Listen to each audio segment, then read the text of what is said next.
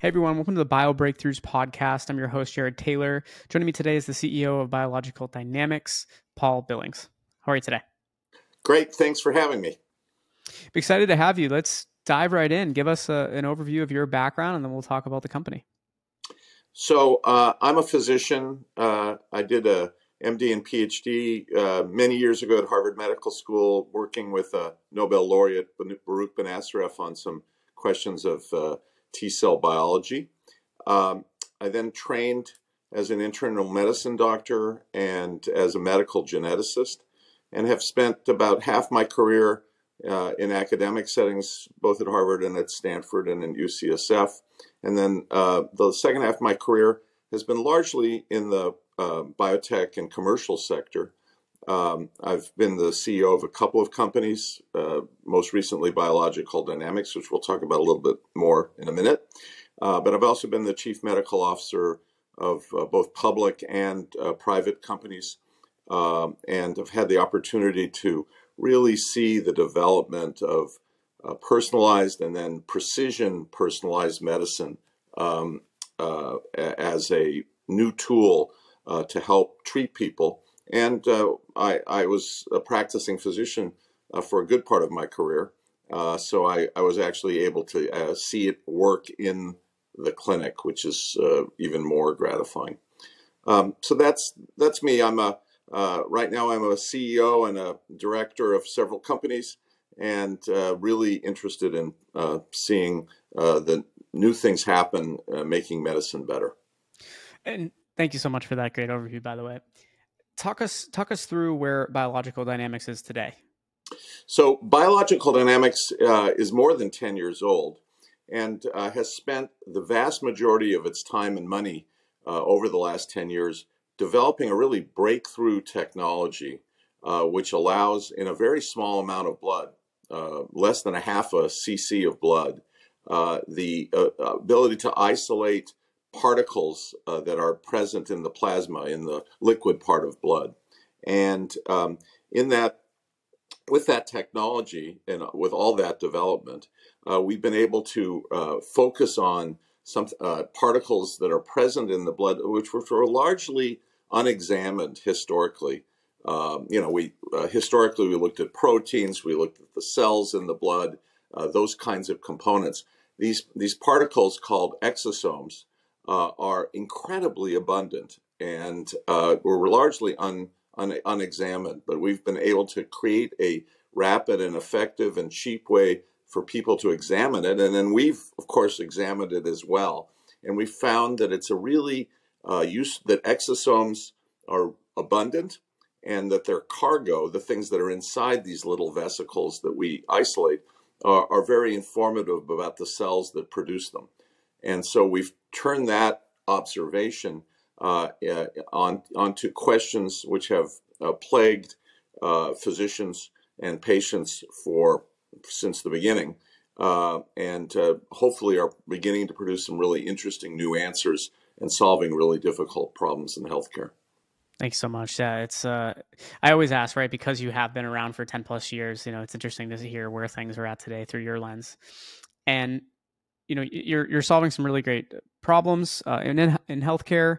Talk us through, how you see your technology today helping with many of the problems that you solve, and then also where it's heading in the future. Well, today, we've just really stabilized and commercialized the technology, and we've just actually begun to accumulate the clinical evidence that we need to show how the technology will benefit doctors and patients, right?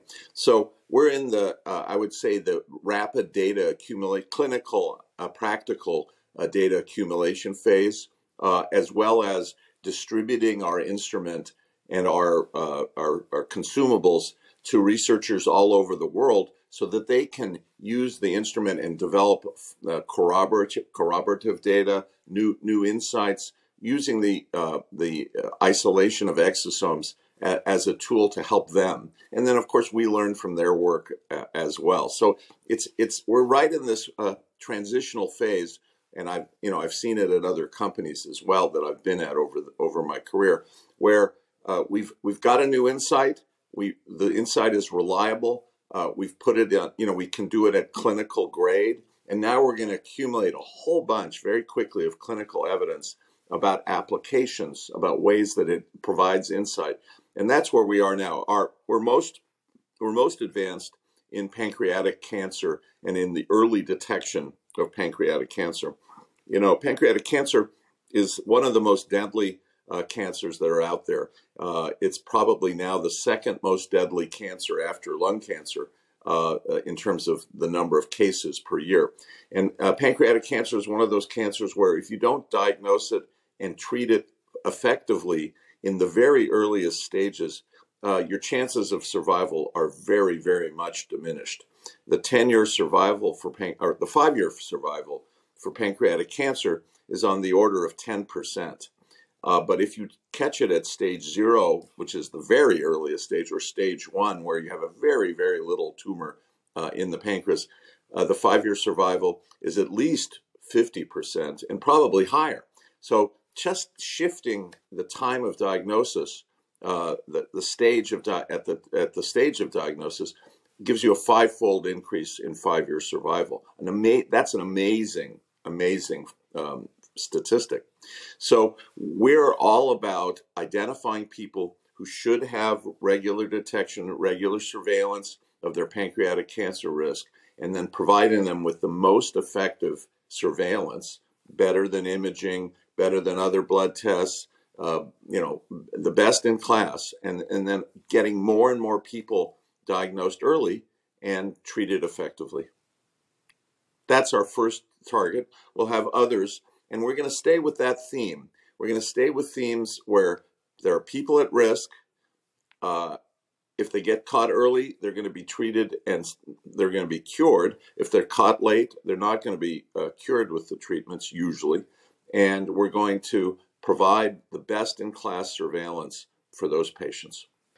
Now, in your space, what are some of the key ways that you feel you differentiate from those other diagnostic and lab tests that exist today? So we're largely in the so-called liquid biopsy space, and the liquid biopsy space is a space in which people are trying to use blood tests, mostly, sometimes urine, sometimes saliva, but mostly blood tests to replace what used to be very invasive surgical or needles biopsies. Right? We used to absolutely need tissue to make a final diagnosis of a disease, to make the prognosis and to set the treatment plan for that disease. And largely we still need tissue at some point along the diagnostic and illness odyssey to better inform care. But the more and more we can shift it to blood testing or to other kinds of fluid testing, the better it is for the patient. The more often you can do the procedure, the surveillance, for instance, in our case. And so it's a better situation if you can do it in the blood. We've been trying to do it in the blood for decades. We had protein tests, we have simple blood tests, we have more complicated esoteric blood tests. Most recently in the liquid biopsy space, we've had the use of the analysis of DNA in the blood, particularly DNA produced by tumors. If your disorder that you're studying is a cancer, and looking for circulating tumor DNA and then analyzing it in various ways, whether you analyze it for targets to treat or you analyze simply the amount to decide whether there's a tumor producing a lot of circulating tumor DNA or not. Anyway, DNA, some people use RNA. We use exosomes. And the reason we like exosomes is that they're incredibly abundant and they're produced all the time, no matter what. We've not found a situation where there's a normal cell or a cancer cell, for that matter, that isn't producing these vesicles during their entire life.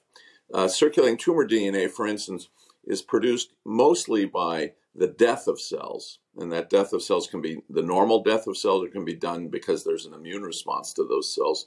But the bottom line is it requires a death, and that's a disordered cell, and there are limitations to what kinds of cells will produce cell-free DNA, for instance, and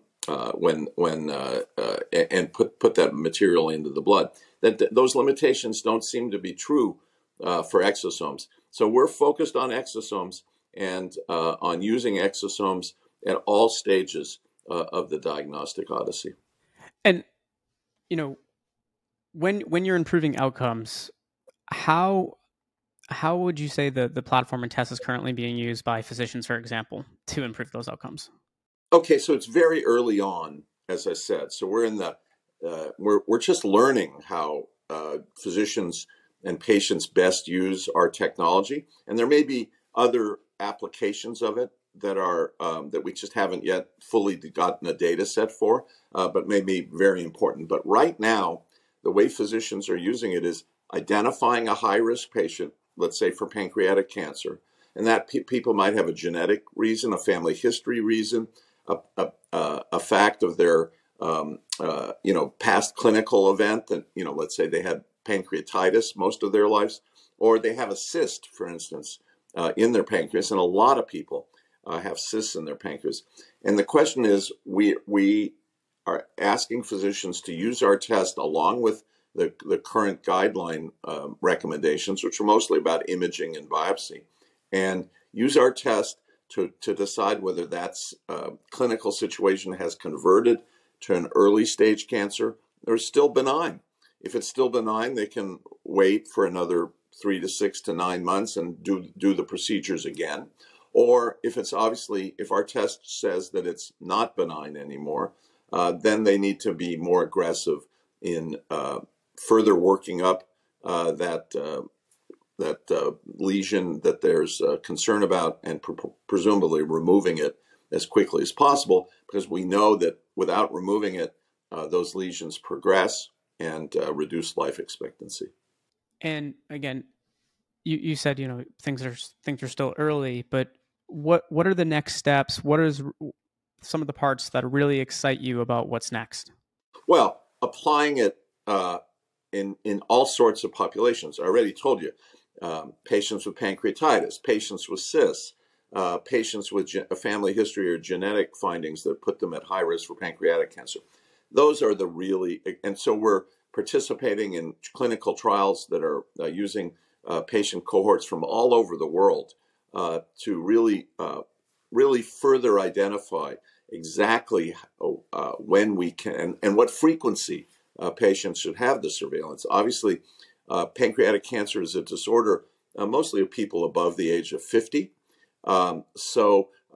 If you're at risk but younger, do you need to have the surveillance as frequently as someone above the age of 50? Well, probably not, but we really need to have firm evidence of all that. So we're answering all sorts of really applied, relevant questions of how to use a very highly sensitive and very effective surveillance tool in a particular deadly disease. Now, we're going to take lessons from that, and then we're going to turn that information on ovarian cancer, for instance, and on lung cancer, and on other really deadly cancers where, while we're making important treatment progress, still early detection and surgical removal is still the mainstay of treatment approaches. And that's where my company is going to make most of its efforts.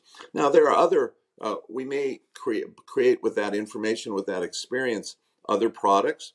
For instance, we might create a product which you could use not even in high-risk people, in average-risk people across a lot of cancers. And there are other companies, of course, and other investigators who are trying to do that right off the bat. We're starting with high-risk, high-value patients and trying to save some lives very quickly.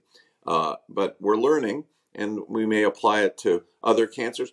Our technology works in other disorders. There's been a lot of excitement around new treatments for Alzheimer's dementia recently. Dementias produce exosomes that are detectable in the blood, so we're applying our technology in very early trials to see whether we can identify different kinds dementias, including Alzheimer's dementia and traumas to the brain, for instance.